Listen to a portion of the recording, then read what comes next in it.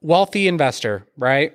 It was branded before Future Flipper, but Ryan really wants to impact the world with living the wealthy way. So that's why it's Wealthy Investor now. Yeah, cool. Wealthy Investor doesn't mean get rich, buy a Rolex, have a Lambo, do all that stuff.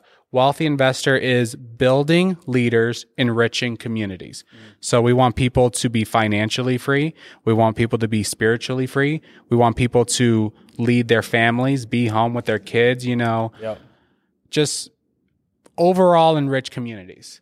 So like be wealthy in every single way. Yeah, be wealthy in every single way. Yep. Dude, this guy just came up with New it. tagline. Yeah, new tagline. I'm gonna put that on there. I'll take a royalty on that. Yep. If I say that on stage, it's because of you. So what does that mean to you, the wealthy way?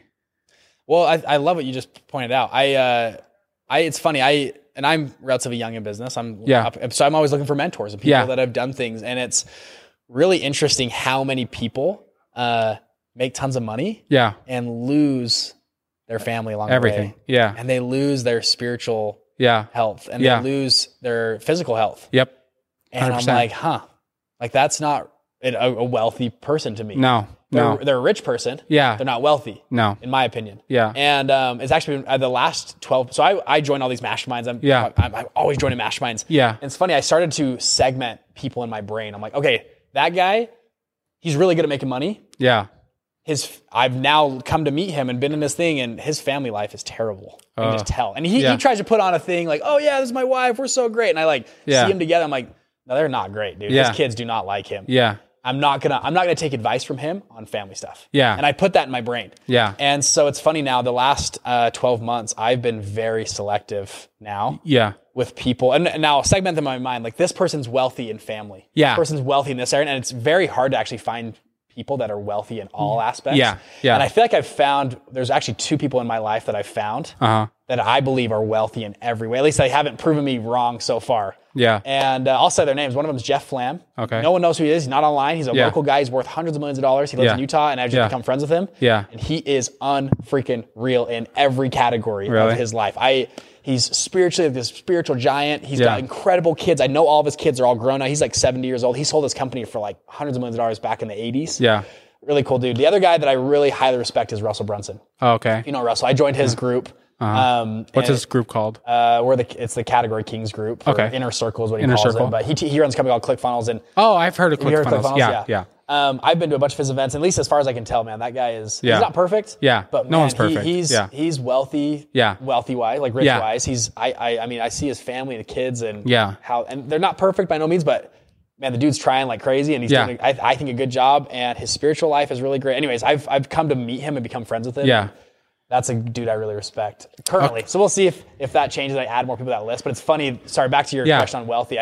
That's a big. You're going for the grand slam. Oh yeah, go for that. 100%. It's if you're 30 years old and you have a cool car and a Rolex, you got a single. Yeah.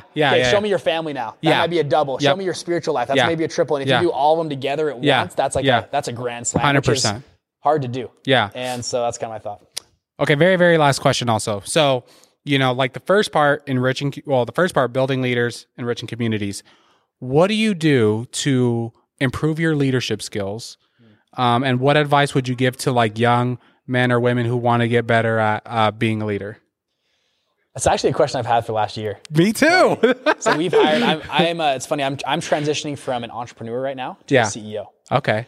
Which in my opinion is way different. Yes, 100%. Build and just get crap done, which I'm good at. Yeah, scrappy. Now, we've got about 50 employees now. Yep. And I've had to transition into being a CEO. Yeah. And CEOs, in my opinion, they set the vision hard. Yeah. They're great leaders. Yep. And they are very good at systems. Yeah. And not building systems, but understanding how systems run and where the gaps are in systems. They're system oriented, in my opinion. And so I've been working on those. And as far as the leadership one goes, you can read leadership books and other stuff. And, that's actually a question I'm still figuring out. Because it's funny, I read these leadership books and they're good in some ways, but then I'm like, I feel like just missing this overall gap. And at least for me, it's been the biggest, this sounds weird, but the biggest thing has been the identity shift in my brain of saying, like, I am a CEO, I'm a leader. Yeah. And I'm a servant CEO. Yeah. And servant that CEO. Like mentality, as cliche and dumb as that sounds, changes how you interact with people. Yeah. And how you interact with your employees, your team, and 100%.